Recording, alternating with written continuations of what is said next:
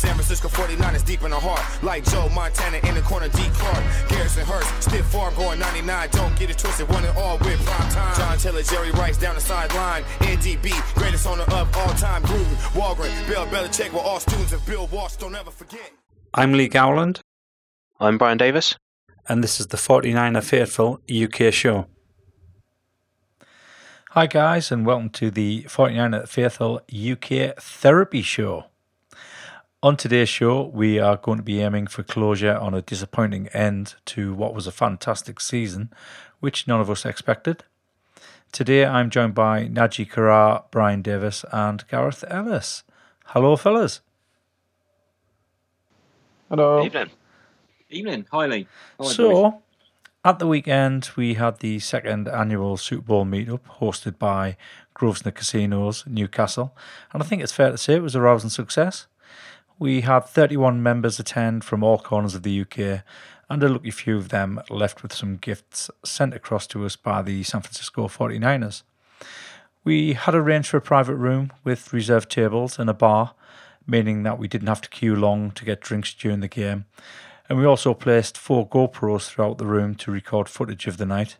Footage that I haven't had a chance to view yet, so I'm not sure how good that was. Right, let's get into the game.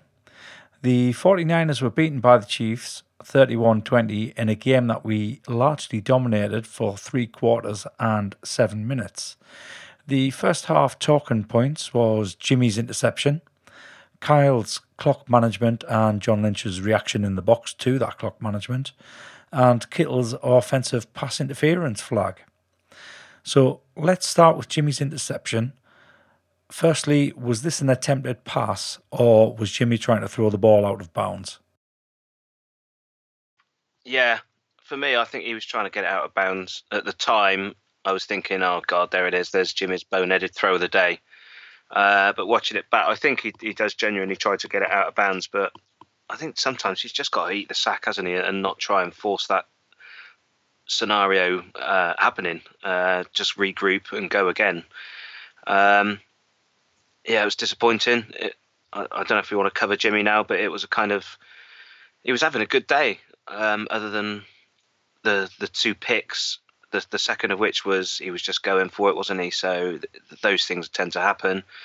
And unfortunately, it was the biggest day of his career. It wasn't good enough to just sort of be Jimmy. He needed to be good Jimmy to win, and he kind of turned in a average to goodish day. And I think because of the misses and the picks, at one point watching it back, he was sat at 18 of 21 for 195 with 1 touchdown and 1 pick, which if he goes on and makes 3 or 4 more completions in that fourth quarter, he probably gets the MVP, unbelievably. And I do think that the helmet-to-helmet hit, which we'll probably talk about at some point later on, has probably hindered him somewhat in that fourth quarter. Yeah, I agree. I think he was trying to get rid of it. I think it was probably a poor decision to do it so. I think you're maybe better off throwing it in somebody's feet or to the ground, or even, as Brian said, just take the sack. It's not the end of the world, especially early on in a game like this. Yeah. But he's been prone to do that. He's as much as people think he's an 8-year vet, this is his first full season as a QB, and he's still growing. He's got as many starts as Sam Darnold and Baker Mayfield and. So I'm expecting to see kind of what they call rookie mistakes. It's a shame, but you'll learn from it, I'm sure. I'm sure we'll talk about the helmet to helmet. I don't think it was quite right after that. But yeah, he had an average day as the rest of the Niners, I think. And we will definitely talk about it. What was your view of the interception, Gareth? It came up towards the end of the regular season, I think, where Jimmy got sacked, I think it was 5 or maybe even 6 times in the game, and there was a lot of calls for, why doesn't Jimmy throw the ball away? Why does he... and as soon as that happened, I had to give a little smug smile to myself and think, well, that's why you don't throw the ball away, because that's what happens. As soon as the ball leaves your hand, it's in danger. And you're right. That's where you take it. You stare down the pressure and you eat the sack. You tuck the ball in and not throw it away. Particularly, he didn't have a close receiver. He couldn't throw it directly to the sideline. You've got to throw it in at least the rough direction of a receiver. And he had no one particularly close. So we saw what happened. His arm got knocked, I think, just as he threw the ball. And it wobbles out of there, and as soon as it's in the air like that, it's anyone's ball, and that's what happens. So, but I'm not going to knock him too much on that. That happens. They got pressure, and overall, I think he had a reasonably good game. As you've said, he had some quite chats into the third quarter. I think we lost a little bit of composure at the end, and that hindered it. The only thing I can really think of was the deep ball to Sanders right at the end that he overthrew. But far better to overthrow it than underthrow it. He's a first year player effectively.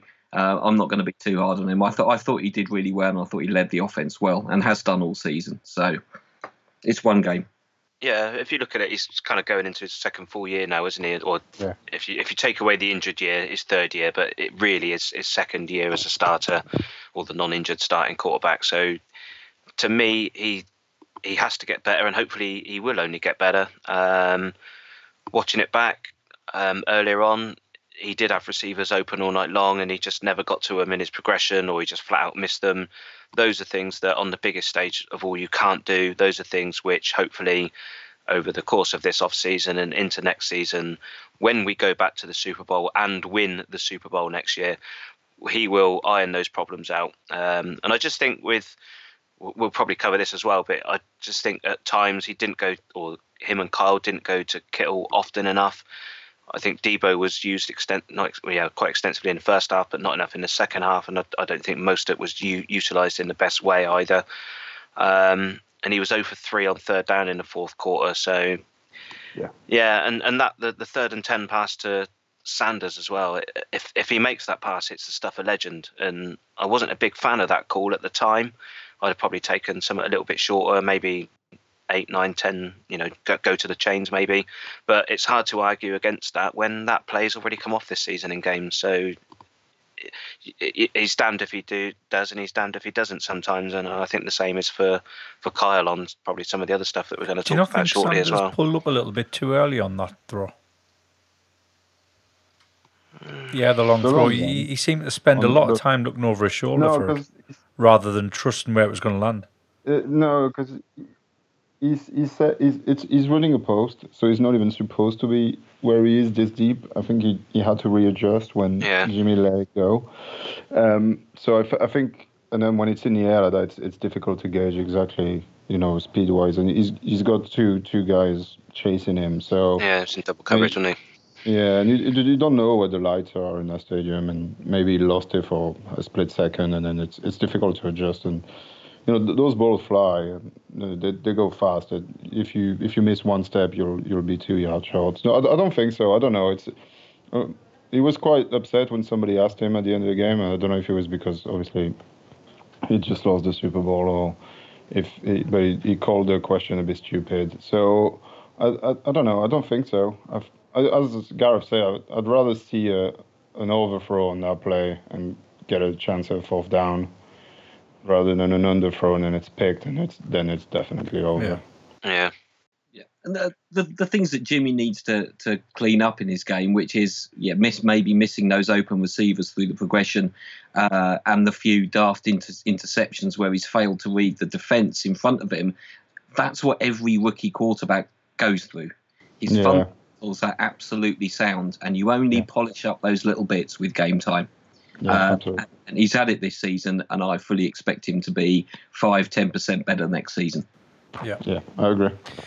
Okay, then, so on to Kyle's clock management, or lack of it, with 1 minute 43 left on the clock at the end of the first half. Andy Reid had already called some aggressive plays in the first half for the Chiefs, going for it on 4th and 2.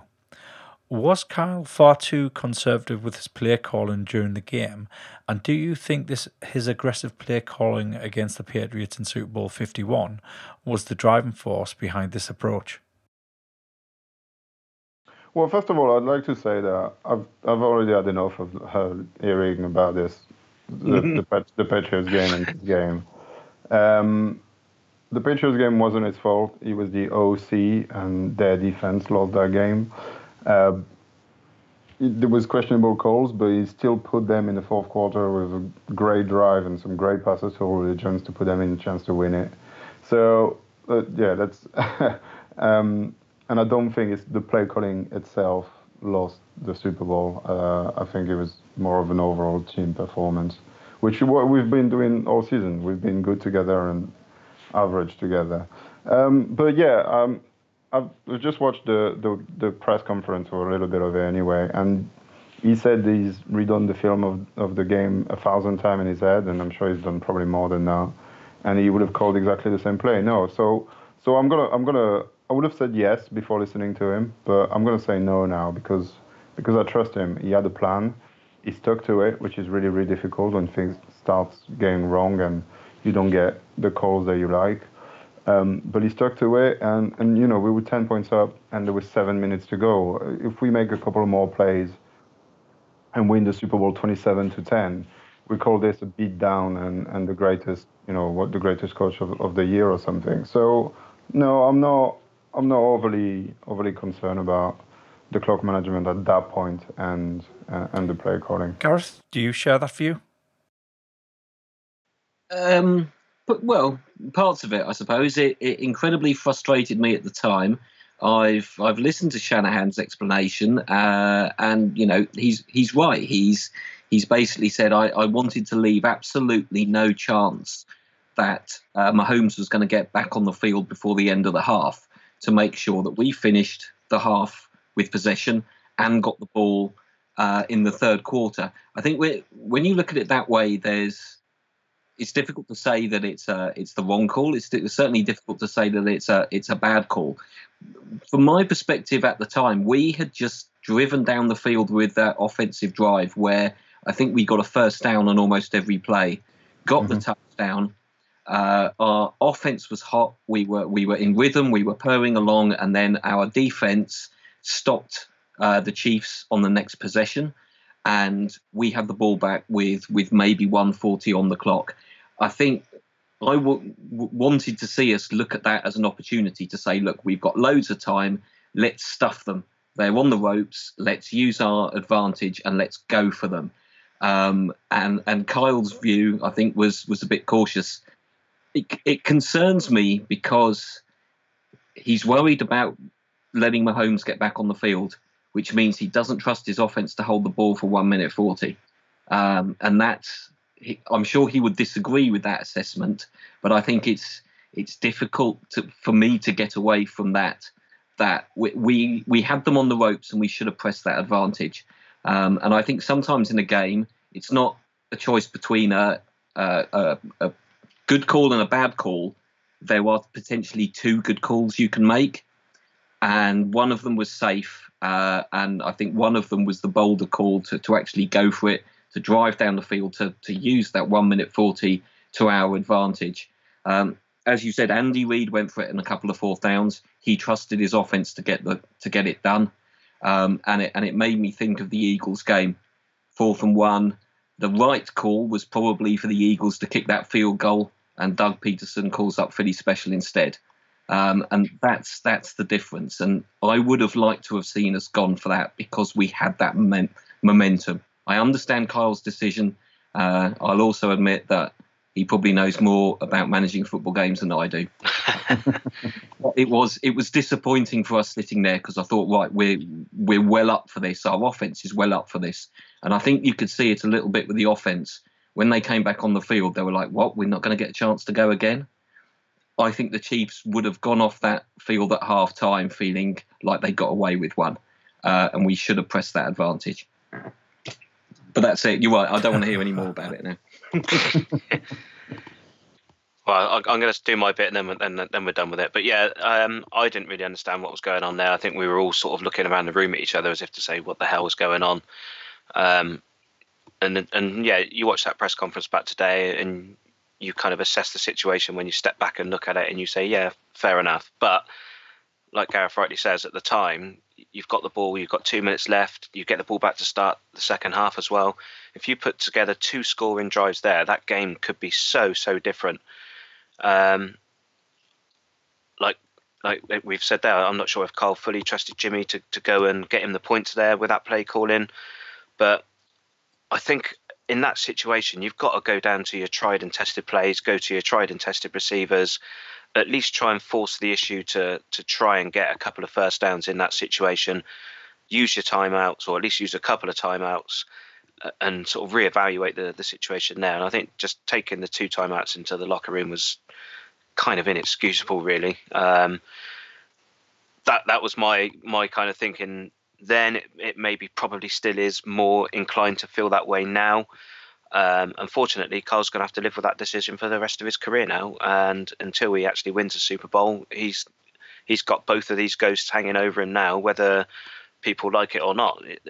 Regardless of what we say about him being the OC or the head coach, they're still both going to be over him.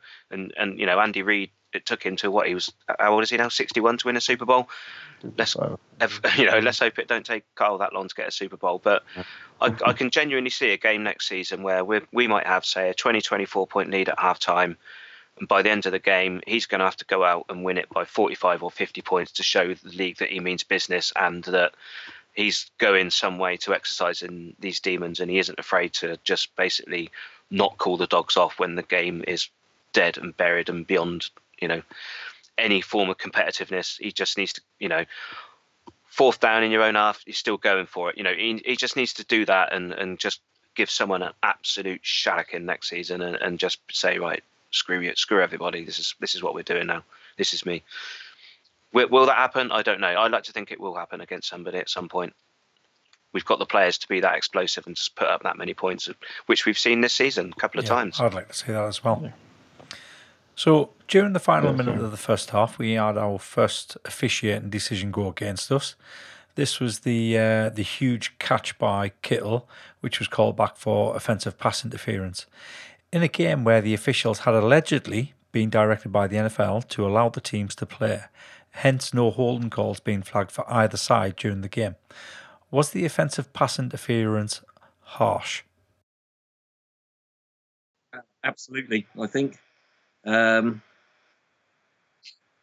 It's that letter of the law. Some of the pundits were saying, well, yes, it is a pass interference, but that happens all the time. The players are touching each other in this contact all the time. So, it wasn't huge. It didn't throw him off balance. He didn't push him to the floor. He maintained his separation, I would say. The whole pass interference stuff. When I started watching the game in the late 80s and early 90s, this never seemed to come up. Receivers and cornerbacks were practically wrestling. And look at the career Jerry Rice had during those sort of times. I don't know what else to add to it, really. It was incredibly frustrating at the time. I guess the referees can say, well, that's how the law's written. But in which case, you're going to get a pass interference on 50% of throws in games. And that's that. No one wants thoughts? That, so.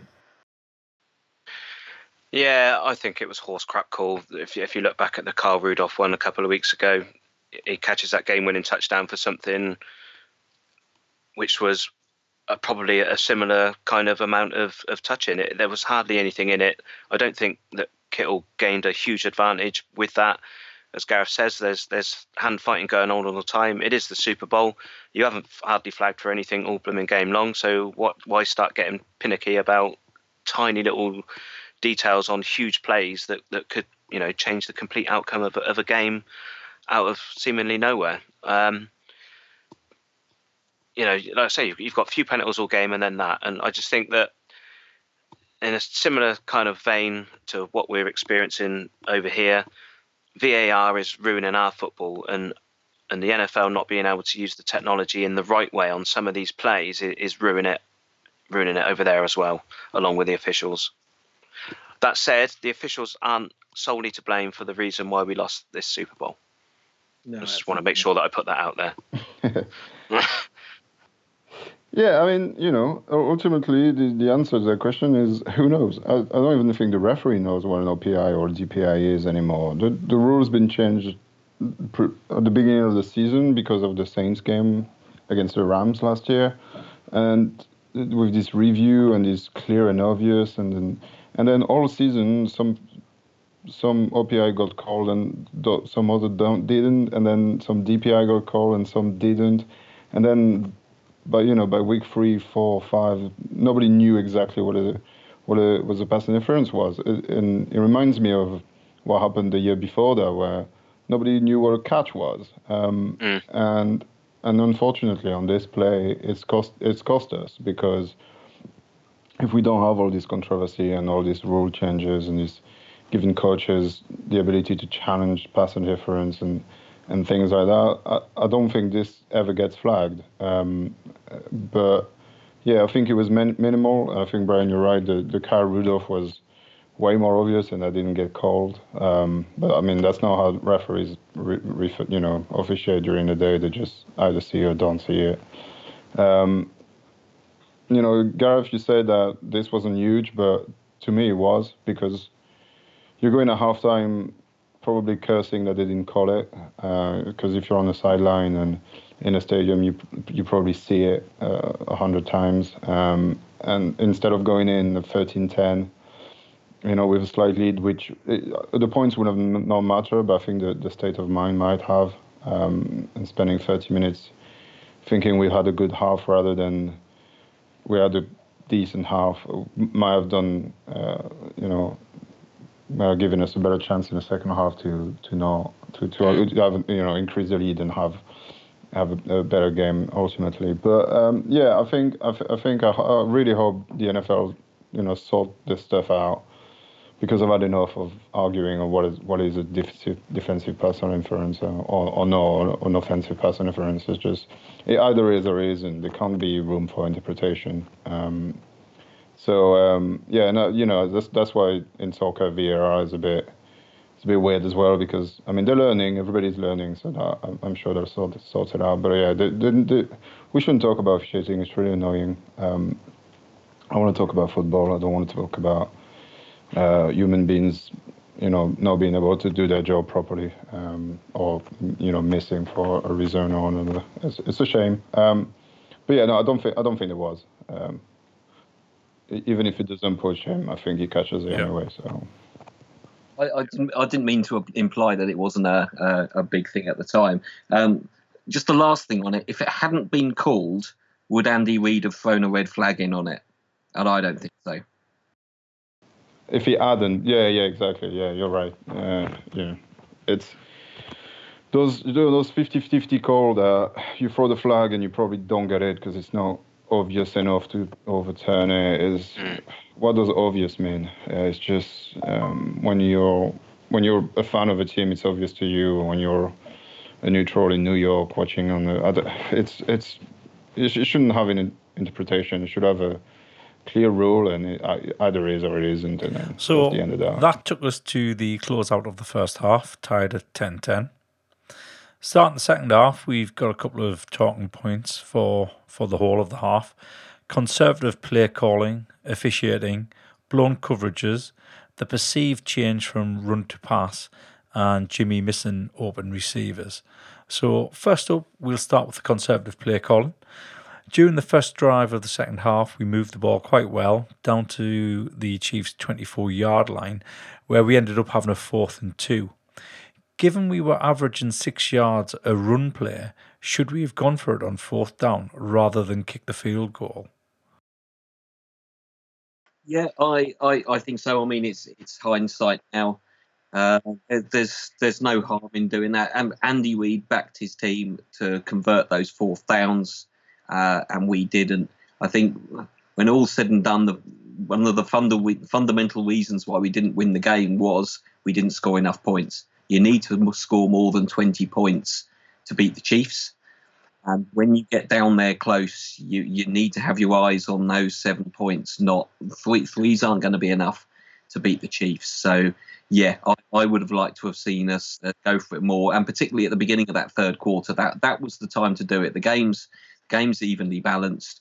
They were going to start in just on the edge of their own 20, so that would have been the time to see us do it. However, Kyle sees the game his way, and it's worked for us all season. So yeah, it's easy for me. I'm not going to get the blame when it doesn't happen, am I? So I'm always going to go for it on fourth down. Would you have gone for it, Brian?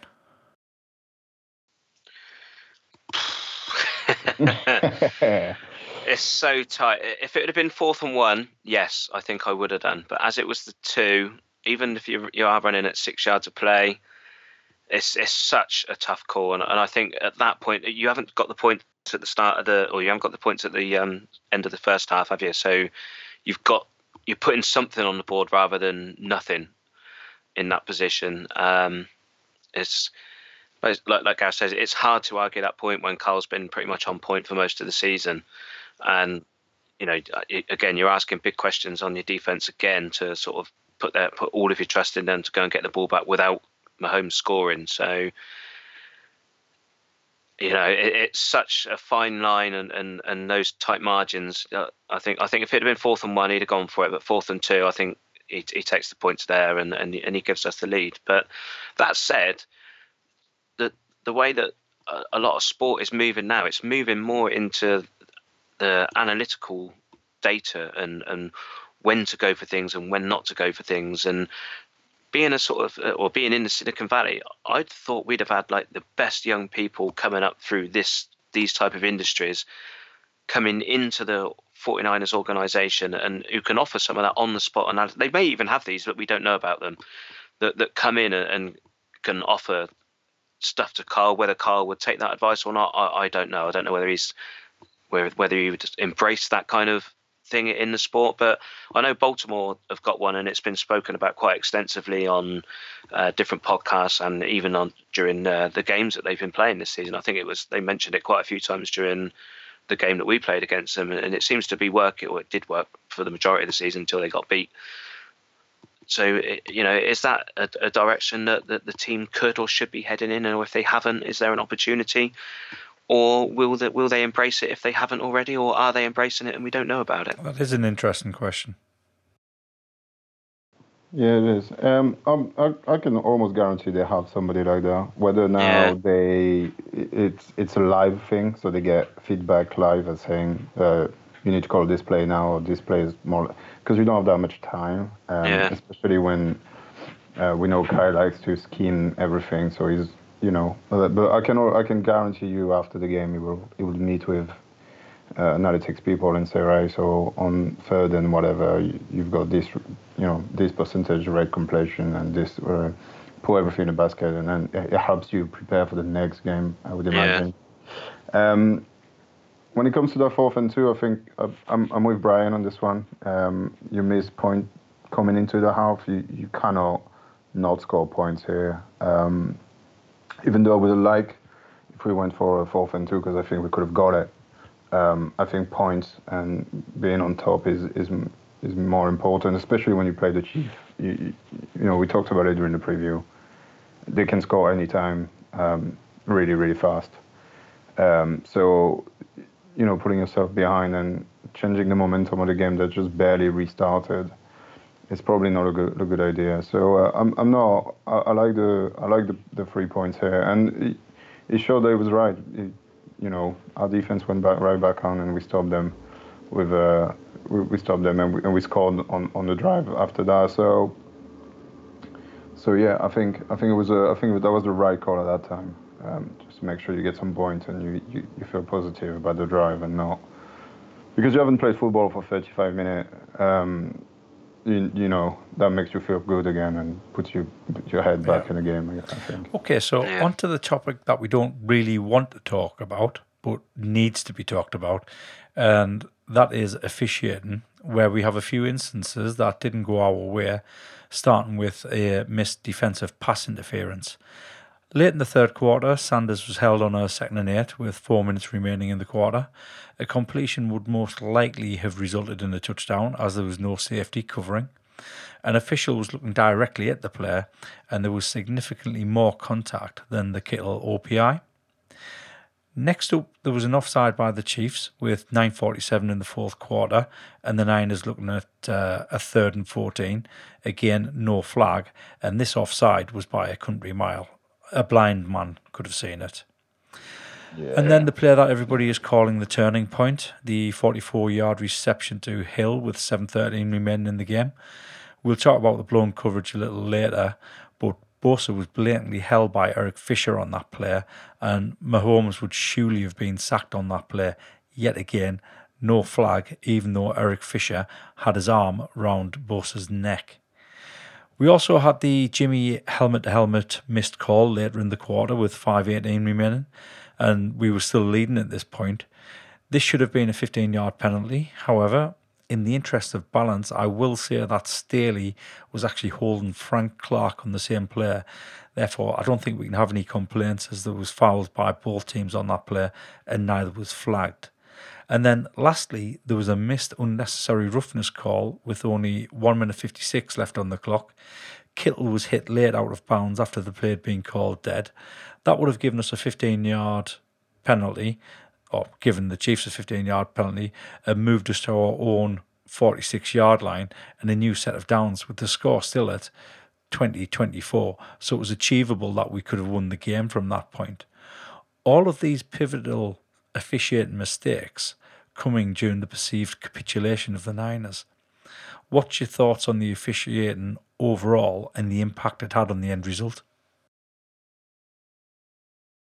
They definitely had an impact on the end result, but like I said earlier, they're not the sole reason why we lost. It was a combination of everything going wrong, seemingly all at the same time in the sort of late stages of the game. It was Kyle with a play call in. It was a touch of Jimmy. It was the officials. It was our defense not being able to hold on at the end, and it was and one thing that we haven't yet talked about, it was just KC being absolutely brilliant when it mattered the most. And how many times have we seen that when we were kids, with the 49ers winning when it mattered? That we were just brilliant in the clutch. And unfortunately for us, Kansas City were brilliant in those last sort of 7 minutes. The Sanders one, it was a clear hold. If he's not held, as you quite rightly say, it's probably quite possibly a touchdown. The no call offside, that blows my mind, because we're all sat in the bar. It was 2 o'clock, 3 o'clock in the morning, or whatever time it was. I've never seen everyone in a bar all shout offside at the same time. Like you kind of, that's offside, or one or two people shout. This was like everyone was up, like offside, and there was no flag. And it's like, how is this possible? How can they have not seen it? And not being funny, if 30 blokes in a bar can scream offside, there's a bloody good chance that person was offside. Do you know what I mean? It's like that was really frustrating. The hold on Bosa again, it was the same thing. Everyone was like holding. If 30 blokes who are all drinking beer in a bar can see that someone is being held at the line of scrimmage and not being able to get to the quarterback, it's a hold. It's frustrating. It was very frustrating. I'd calmed down Monday, Tuesday, Wednesday, and now this is beginning to really start to wind me up again. And it's the same for the Tavarius Moore play. I think we discussed this at the start of the season at some point about receivers not turning their heads. He made a good play on the ball because he was looking at the receiver and he was sort of trying to follow where the receiver was going, which way he was going to go up for the ball. Unfortunately, he's interfered with him in the process of doing that. And like they said in the commentary at the time, if you turn your head, he probably doesn't have it called against him, and he makes the play. He might even make a pick, because it was that much of the ball was there to be played at. He could have made the pick, and that could have potentially been another huge game changing moment there. And I don't know whether that's the way that they're being coached or what, but it's definitely something that they're going to need to work on during this off season in terms of what they're doing on these particular sort of plays. Otherwise, if they're going to do that all the time and that's going to get thrown as a penalty all the time, then you're just going to be giving up 15 yards or spot of the ball fouls all the way down the field all game long, because people are just going to start launching bombs downfield in the hope that that's the way that we cover. Yeah. I think, Brian, everything you just went through is basically what we all went through. We don't really want to talk about it, but deep down it does hurt. And how many games have we watched where one call, 15-yard penalty has just changed the whole complexion of the game? Something that I remember, the Clay Matthews roughing the passer that wasn't there, that got called, and then the Packers lost last year when the officiating crew had a bit of a trouble with that part of the game. So, going through so many calls that could have gone easily for us, and not getting them, and the way they would have impacted the game. And that's not to say that we would have won for sure if we had the plays, and that's why I think it's never on the refs. They're not the guys scoring the touchdown out there. But would it changed the momentum or give us a bit more life, or sparked something because you get a good chunk yard, and maybe you just a field goal and you feel a bit better by yourself rather than punting? Yeah, absolutely. It's crushing, especially when it's as obvious as that offside. And it's not even the fact that they didn't call it. That should be a free play. That's something. If Jimmy sees the flag, because he's rolling right as well, so he could have seen the flag, and he could have just launched a bomb to Kittle or Sanders, and you don't know, you might score a touchdown on that play, as a free play that doesn't cost you anything. So, yeah, it's really it's just frustrating. Talking about refereeing is not something I like to do. Never did, never will. It's kind of one of the reasons I've strayed away from football, European football, because it's not fun for me. It's not about the game itself. But yeah, I think the referees will look at it and they would agree that this wasn't the best performance that they had. But we touch on it. They've had a horrible year. I think I've never talked about the ref this year, in various games in every way, more than this year, and that's not a good look for the NFL. I really, really hope they sort that stuff out, and just get their pardon my friend, their shit together, and sort that out, because you just don't want to talk about it. I want to talk about how Mahomes is amazing and how we were so close to winning this game, and it was a great game, and here we are talking about missed calls. It's a shame. So, Gareth, on Sunday night, you articulated the officiating with some very colourful language. Do you want to articulate it in a different way tonight? I don't remember that. Is there sound on the photo? I have been accused of developing Tourette's for football matches before and other situations, so I apologise for that. But I think, out of all the 50-50s, I don't think we got a single one.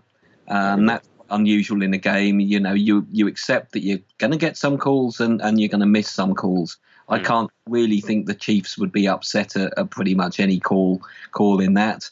There was, I think, the offside, the neutral zone was the worst one, because it's a factual penalty. Everyone can see it. It's not like some of the pass interference is maybe how the ref sees it or how it's interpreted. There's no interpreting the fact that they've started running before the ball snapped. It's 80,000 people in that stadium saw it, and 8 people wearing black and white all missed it. That's you think, how can that happen when it's that obvious? It's not a twitch. It's not open to interpretation. That's probably the most frustrating one to me. I did notice another one on the playback, which was Fred Warner's interception. He intercepts it. He's tackled almost immediately. The play is blown dead. The players start celebrating, and a Kansas City offensive lineman lowers his helmet and just powers into Fred Warner. Now, Warner bounces off, and fair play to him, they just go off celebrating, and I don't think anyone noticed. And I didn't notice at the time, but I noticed it on the highlight. It didn't matter. We scored off that interception. But it was another example about how something that could have easily been flagged and a big flag was missed. So I think that's probably it on officiating. The officiating gods owe us some now, I think. Yeah. We've had some bad luck. So we'll draw a line under the officiating now. Okay, so back to one of those players that we did talk about, the officiating, and that was the apparently the miracle player. So that was a blown coverage by Mosley. He bit on the underneath route by Watkins instead of covering his deep zone on the Chiefs' 3rd and 15. This resulted in a huge gain and what was probably the game turner on a player that should have been called back for offensive holding. Overall, though, Mosley had stepped up when called on, and even though he's seen as a weak link in the defence, he didn't really do much else wrong in the game. What were your thoughts on the blown coverage, and are we being too harsh picking this out on Mosley purely because of what everybody's calling the game-turning play? Yeah, I think we are being too rash. I think Sherman had the worst game than he did, so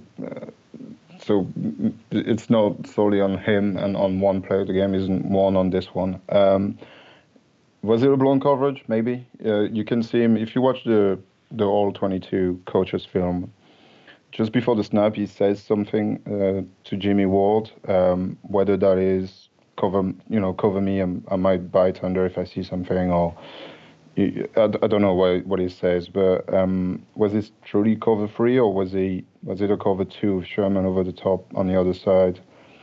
I'm not sure. The fact of the matter is that Pat Mahomes and Tyreek Hill are on the same page, and as soon as he saw that break, he just launched in the air.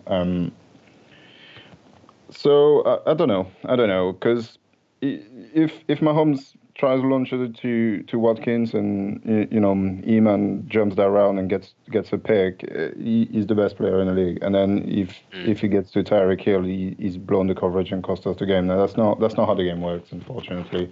He's one of our best finds this year. He's been absolutely amazing, and every time he got called upon, he delivered, and one play is not going to change that for me. It's a shame, but it happens, and it certainly didn't lose the game altogether. Yeah, it's difficult to be harsh on a guy who's come in and stood up. It wasn't only that play. A couple of times, Sammy Watkins, particularly up against Sherman, he found himself wide open at a few times during the game.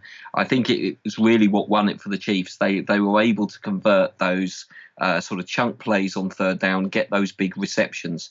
And Sammy Watkins and Tyreek Hill have made cornerbacks and safeties look stupid all season. It's what they do.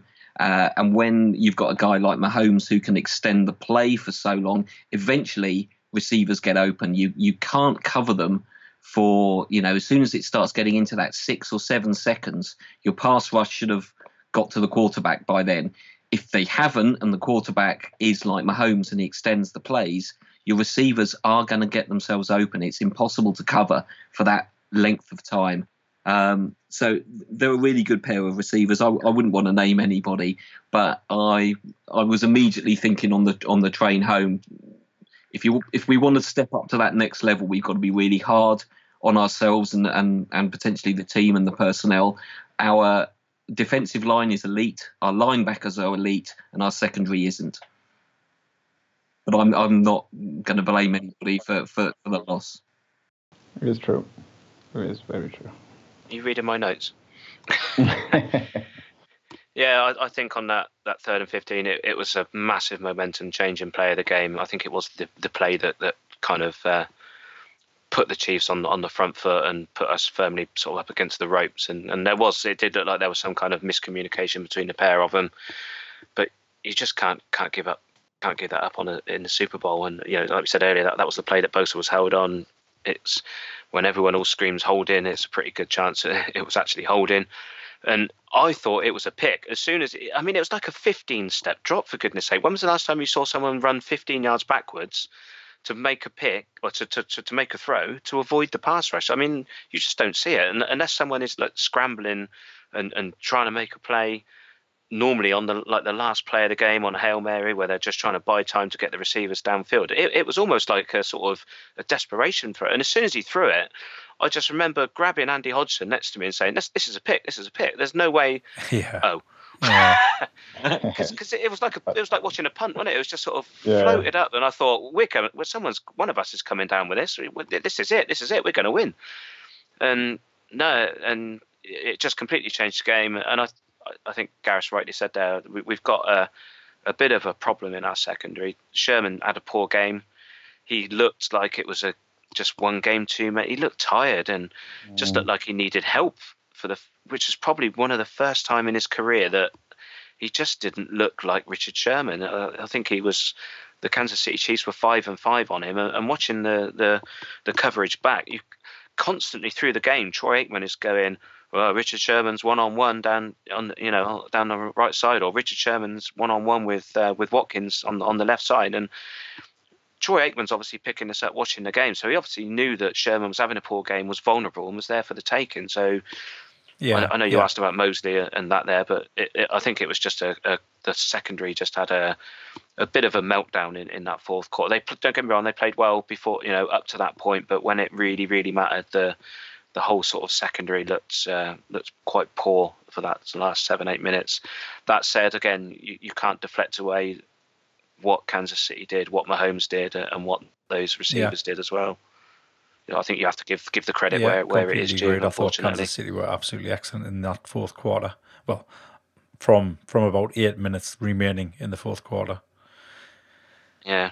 Yep. So there was a change from run to pass, although it wasn't as dramatic as people would lead you to believe. With 11:53 left in the fourth quarter, we'd called 7 run plays, of which 2 were called back for flags, and 11 passing plays, with the move to more passing plays being called once we were behind. What were your thoughts on the play calling with regards to the amount of running to passing in the fourth quarter? Well, more passing when you're behind is standard.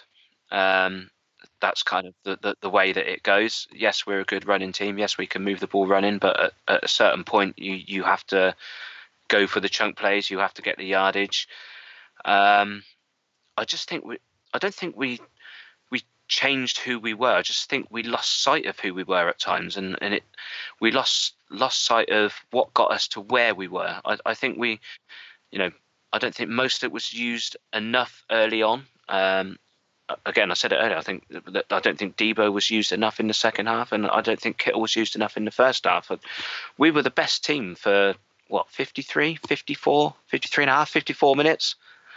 95% of the game, we were the better team, and Kansas City were just clutched when it mattered, and it just kind of fell apart at the end, sadly. And I don't think we went. Like I say, I don't think we went away from the running game. I just think we lost a little sight of what got us to where we were through the whole of the season at critical times during the game. Yeah, I think what happened is Kai realized that we couldn't have negative plays anymore, that we needed to go forward to win this game, we needed to score points. So at that point, I think he went and he went into his high percentage plays. And if you watch the first half, and every so often we had a really bad negative play where Mostert's running towards the sideline and you lose 2 or 3 yards. And we've had a few run plays tough, and every time we did that, the Chiefs were super stoked about it, as if they was stopping an unstoppable force, and that's what they set out to do. So I think it was really clever to go to these play action passes and try to take just little chunk yard and make sure we keep going forward. And unfortunately, it just didn't happen. I think Jimmy didn't deliver enough good plays. A couple of bad throws. I remember watching. There's a throw to Kittle where I think if he throws him on the money, he goes for 75 yards after going through a couple of safeties, But it's slightly behind him, and he has to, or in front of him, and he has to slide to catch it. So I think that's what happened. I think the play were there, and people were open, and we just didn't execute. I think this might be an unpopular opinion, something we'll talk in the conclusion, but I think we actually played quite poorly for the standard we had been playing all season. And our defense was okay, and we made the Chiefs look bad for, as Brian said, about 52, 53 minutes. But I don't think the standard was that high, and I think it showed on the play. When it mattered, we just couldn't do it. I think, yeah, I'm going to give perhaps more credit to the Chiefs there. It's it's always easy when we lose. We get introspective and we look at our team and look at the things we could have done. But there was another team involved in that fourth quarter, and as soon as they had the lead, the Chiefs' defense just played like they were possessed by something. You could see they were really up for it. They had those couple of passes, I think, battered down by the D line. They just made it really, really difficult for us. And we've enjoyed it. We've made good offenses look bad all season with our defense. And I think the tables were turned there. And we looked poor because the Chiefs made us look poor. I wouldn't disagree with any of the other analysis about the things we could have done differently. But there was another team on that pitch, and their defense really stepped up when they had that 4-point lead to defend, and they just made it really difficult for us. And probably the most difficult 5 minutes or whatever it was that we faced all season. Ultimately, I think the Chiefs won the game more than we lost it. So sometimes we have to look at what we were up against. A lot of people could have done something differently, could have played a bit better. But hats off to the Chiefs. They rushed, they covered, and they unsettled Jimmy. Agree with that. Okay, so on to the last talking point of the second half. And this is the performance of Jimmy. Now, this has been driven by a post from Brian Baldinger. He posted a video of 5 plays where Jimmy missed open receivers. However, what I would say, looking at the actual highlights from Game Pass, on 2 of those plays, he was aiming at an open receiver, but not necessarily the best option from the open receivers we had. An example of this would be on a 2nd and 9. Bourne was wide open on the sidelines, no defender in front of him. This throw could have sealed the game. An unblocked defender came straight through the line on that play and forced an early throw. Debo was actually open, but the ball was thrown too high. Therefore, Jimmy actually threw towards an open receiver, just wasn't accurate. Yes, there was a defender behind him, but in all sense of the word, Debo was still open. He could have made that pass. It was just inaccurate. What did you make of Jimmy's play in the fourth quarter? Well, I think we have touched on it earlier. It wasn't good enough. I think that the Chiefs were a big part of that. And Jimmy will learn from this.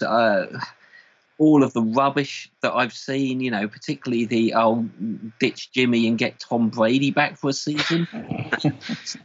I'd rather, if you're going to do that, we'll ditch Jimmy and get Joe Montana back for a season, because I think that's about as likely as picking Tom Brady. Unfortunately, it's part of the game. If you win, look, Mahomes had. Certainly for him, and even wider than that, Mahomes had a pretty average game, and he's MVP because he won. Jimmy is terrible and awful and not worth the money because he lost. I'm not going to be too hard on him. The Chiefs played well. The Chiefs unsettled him. A lot of little things went wrong. They were getting the best of our O-line right at the back there, and. He could have done worse than that. It was a learning experience. A young quarterback facing a really hungry defense at the real clutch time in the Super Bowl. There we go. I've got nothing more to add to that, really. Yeah, I think you're right. I think you touched on it. He's young in terms of his playing years, and I think the moment was maybe a little bit too big for him. When he needed to make those throws, he didn't. And that's that. I'm sure if he tries 10 times the same play, he probably completes over 50%, maybe even close to 70% of those plays. And on that day, at that particular moment, in that particular instant, it just didn't. It's sports. That's why it's so enjoyable to watch. If there were robots playing and everything was easy to predict, and we wouldn't be watching it. Unfortunately, it didn't fall for us this time. But yeah, you're right. The Chief defense started playing really well. They could tell that their offense started getting going, and all they had to do was to stop us to win the games, and they did. So yeah, I haven't seen most of the fourth quarter because my Game Pass went down and I couldn't get it back up. I was getting pretty tired at that point, so I was trying, but I didn't. So I watched the few throws that everybody's talked about, and he's not that far away. I'll take that. I'll take that over aging Tom Brady that can't throw for more than 30 yards anymore. Absolutely. Yeah, not really much to add really to what the guys have said there and to what I said earlier. You know, if he makes those 3 or 4 additional completions during the game, he doesn't make that interception at the end, and he's the MVP. That's the bottom line. And unfortunately, he just wasn't good enough on the day. You know, it kind of, I hate saying it, but it kind of is what it is, isn't it? It's done now. There's nothing we can do about it. Yeah, you're not wrong. It's just all very well looking back at all the film you can shake a stick at, but you can't change the outcome. So he has to learn from it in the off season. I'm sure he's probably already back in the facility, looking at tape, trying to make himself better for next season. Yeah, absolutely. You know, he said last off season he spent it trying to learn how to run. You know, this off season he can learn how to add that 5 to 10% to his game. Yeah. Yeah. Okay, so let's go around the table. Does anyone else have anything they'd like to discuss about the game? And we'll start with you, Naji. Yeah, a couple of things. First thing is, I think Damien Williams should have had MVP. This lucracy that it always has to be a quarterback for some reason is really annoying. I think if they don't have Damien Williams in that game, we win it easily. So that got a little bit on my radar. But it's the NFL. That's the way they work. The second thing, and I touched on it earlier, is I think this might have been one of our worst games of the season. If we play this game, you know, during week 3, week 4, and we lose it, nobody even bites an eyelid at it and say, oh well, they played okay, they just couldn't finish. Yeah. But obviously, this was a Super Bowl. It was a big game, and all our eyes were on us. But the DNA of this game is the exact same DNA that I've counted, and we can go through it if you want to. But of 10 games that we played this season, that went blowouts, that were really, really close game, and the small little factors during the game just went our way or didn't. But if you look at the Buccaneers game, the Steelers game, both Cardinals game, both Seahawks game, the Ravens game, the Falcons game, the Saints games, and the last Rams game at their place, all of those games, we dominated, we were the better team, and we let team hanging around, and then one play or two here and there, things falling our way or not, made that we won this game. And ultimately we won 7 out of those 10. So I'm going to trust our team is well built. And as I said, I think if we play the same game with the same plays, maybe, you know, one of those machines that we talked earlier, or those analytics, if we run all of these 100 times, I'm pretty sure we come out on top over 50% of those time. So that's it. To me, it makes me feel a bit better, and I look forward to next season and see what this team can improve on and make sure we can put people away, because that's one thing I think we need to learn to do is put games away. I think the Falcon games, the Seahawks game, we could have done that, we didn't, and we didn't in the Super Bowl. We could have done it in the Super Bowl and, you know, make this game my prediction, make Pat Mahomes look really bad and win by 20 points, and we were this close. And I think we all feel bad now, but I'm sure next year when we lift in Lombardi and we look back on it, we'll be like, this was it was a good learning point in our franchise, and I think we wouldn't have it any other way. What an amazing season! Just so short. Brian? So short. Yeah, not really about the game, just about the kind of the evening, really. I thought the meet-up was absolutely brilliant despite the result. It was great to meet everybody. Great to meet, some of the guys that have been on the podcast this year. Hopefully made more friends up there. Hopefully made more bonds for life, and all that will continue over time, supporting the team, and for many more meetups and events together as well as the podcast, really. So that, like I say, it was good to meet some new people and make new friends and everything. But yeah, it was it still hurts. Still Yeah, painful. yeah. It's gonna sting for a long time. It's like every time I think I'm getting over it, it's like someone pours some salt and vinegar into the wound. And I was quite hungover Monday morning. Went for a run around Newcastle, which definitely woke me back up again because I wasn't feeling particularly great. But at least I got out for my run, like some of the other people that I went up with. But I know I can honestly say as well that it was nice Monday afternoon. Me and Jay pretty much just wandered around Newcastle aimlessly, like two lost souls, not quite sure what to do with ourselves and stuff. And we eventually ended up in a franchise coffee shop, and we basically just recorded this podcast with just the two of us.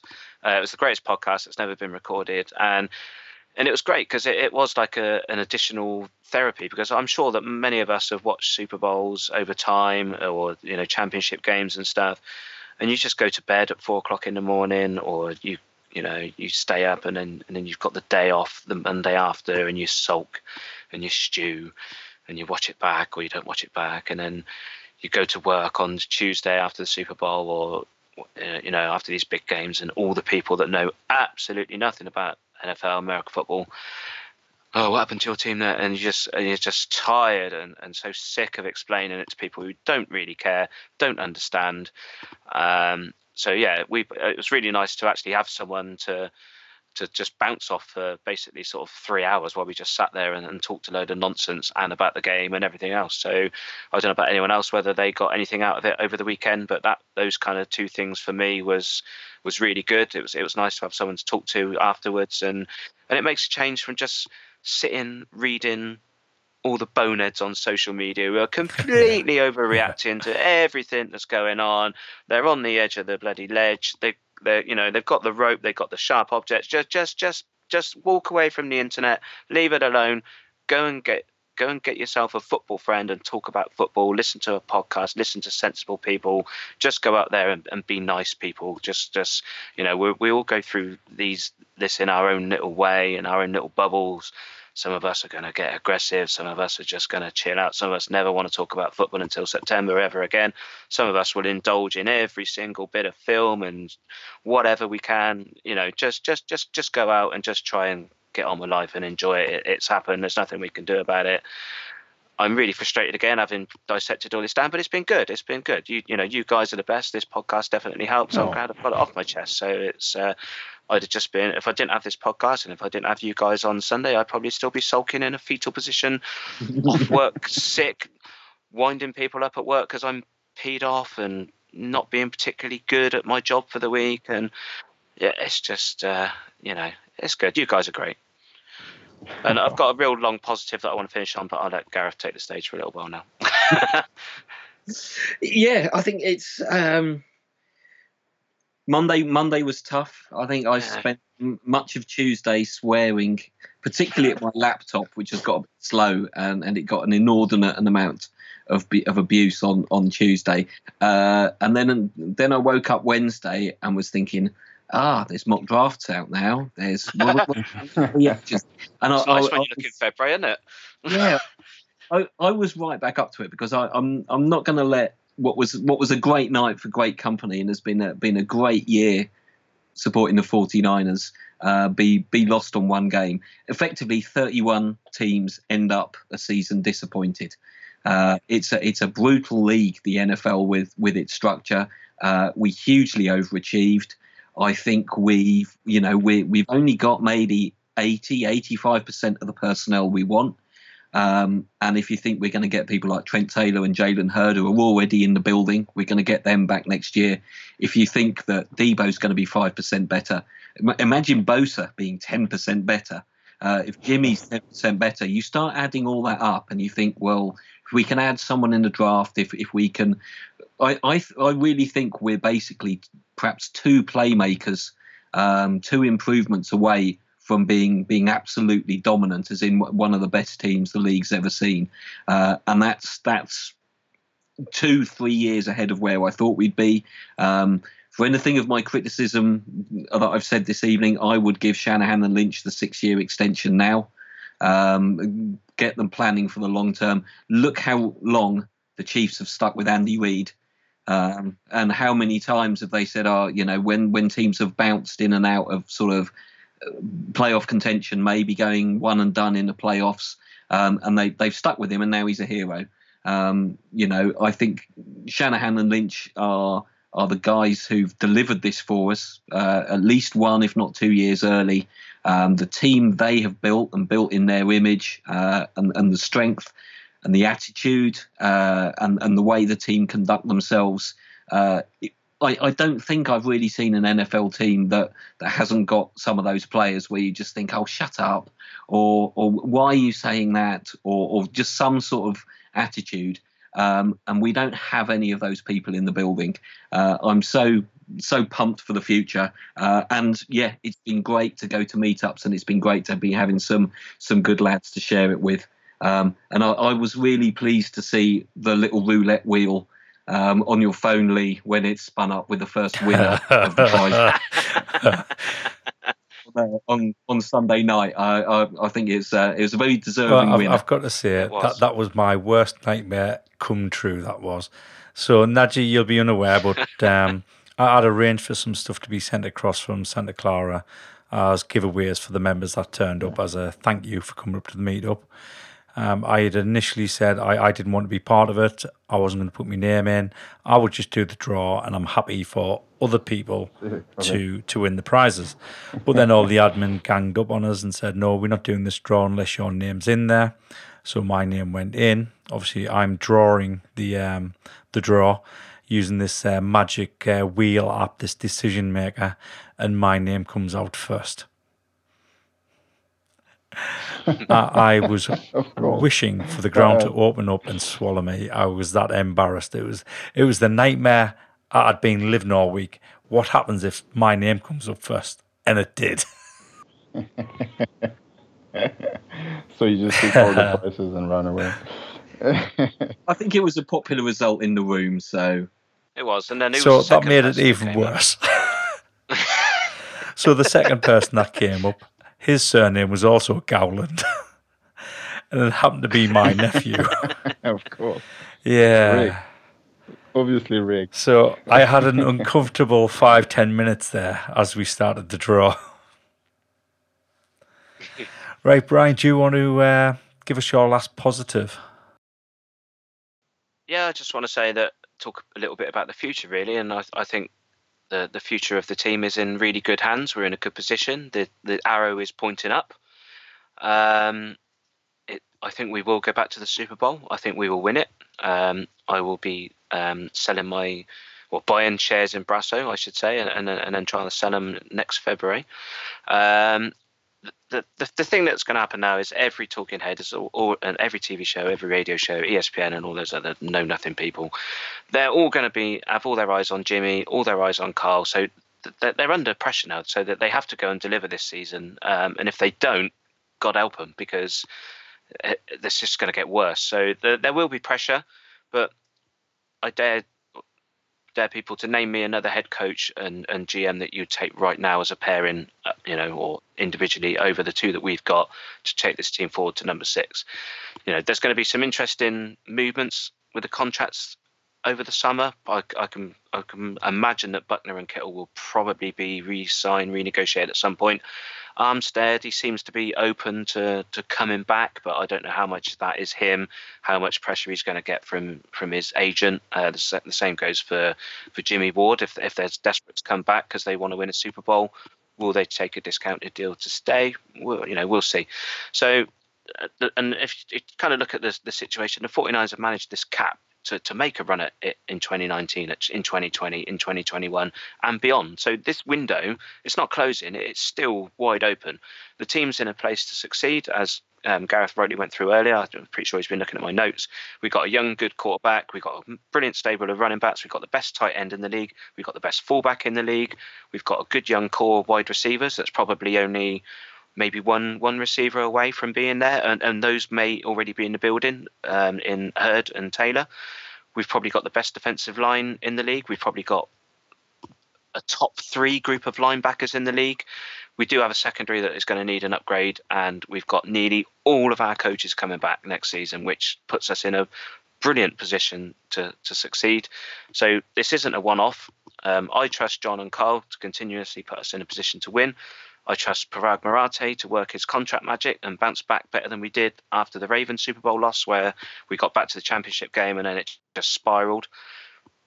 Nearly everyone on the team is young. They're a young team they're posting on social media about revenge. I'm pretty sure that if they won, they would be using the word repeat. I've got absolutely no doubts about that whatsoever.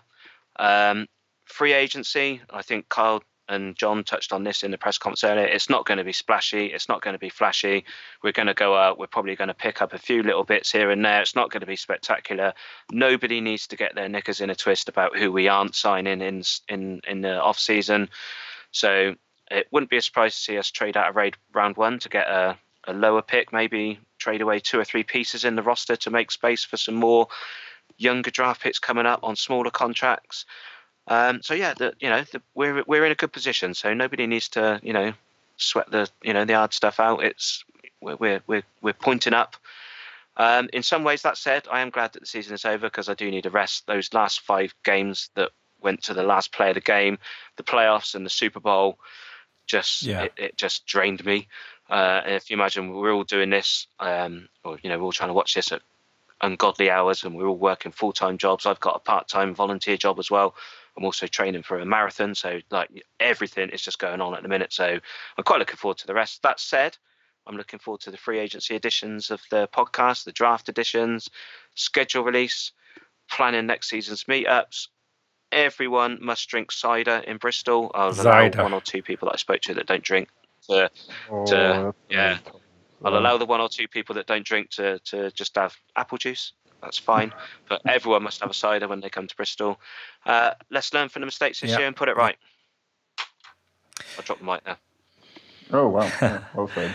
Right, guys, thank you very much for joining me on the review show. It's been a pleasure all season long to talk Niner football with you. It has. Really, really well. It's been fun. It's been really fun. Let's not forget that. And it's really added, I think, something to hopefully to everybody in the group. There's been some kind words about it. So I think it's hugely valuable, the work that you do, Lee, and the other admins. Yeah. Okay, so thank you to everyone that takes time to download and listen to the podcast. Don't worry, today's show isn't the last until next season. We do intend to produce further shows in the off-season to cover the likes of free agency period, the draft, and also a few special shows that we are aiming to get set up. As for the group and how we're looking to progress, Jay has recently posted about merchandise as the question's been asked by several people, and we will be evaluating our options, concentrating on the most popular items that have been identified as desirable. Our next meetup will be in Bristol. However, we don't know the date until the schedule is released in late April. We have secured a deal with Grosvenor Casino across the whole of the UK to enable us to receive the same sort of package as what we had for the Super Bowl meetup. And we are now actually a verified and preferred client of Grosvenor. So once we give the name 49 Faithful UK, and it'll either be myself or one of the other admin who contact Grosvenor, they already know about us and will be accepted as a client of theirs.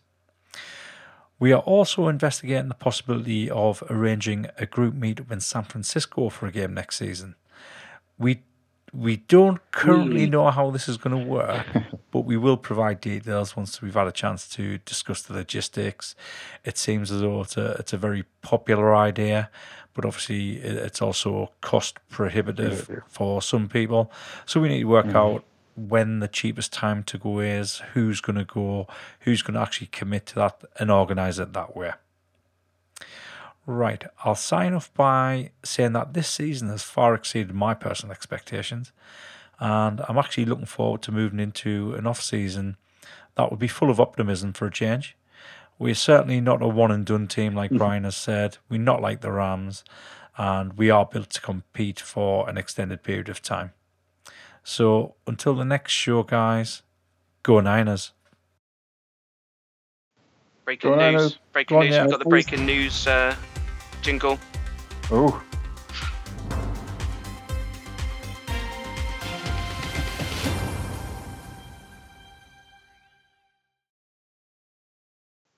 Browns set to hire Joe Woods as their defensive coordinator. So our defensive backs coach is reportedly to sign as the Cleveland Browns defensive coordinator. So there you go. So most of the staff are coming back, but he looks like one who's going to fly the nest. That's a shame because I think the defensive backs have improved under him. Definitely. Okay, so on that breaking news, once again, go Niners. Go Niners. Go Niners. Deep in the heart, like Joe Montana in the corner, D. Clark. Garrison Hurst, stiff farm going 99. Don't get it twisted, one and all with prime time. John Taylor, Jerry Rice down the sideline. NDB, greatest owner of all time. Gruden, Walgren, Bill Belichick were all students of Bill Walsh. Don't ever forget.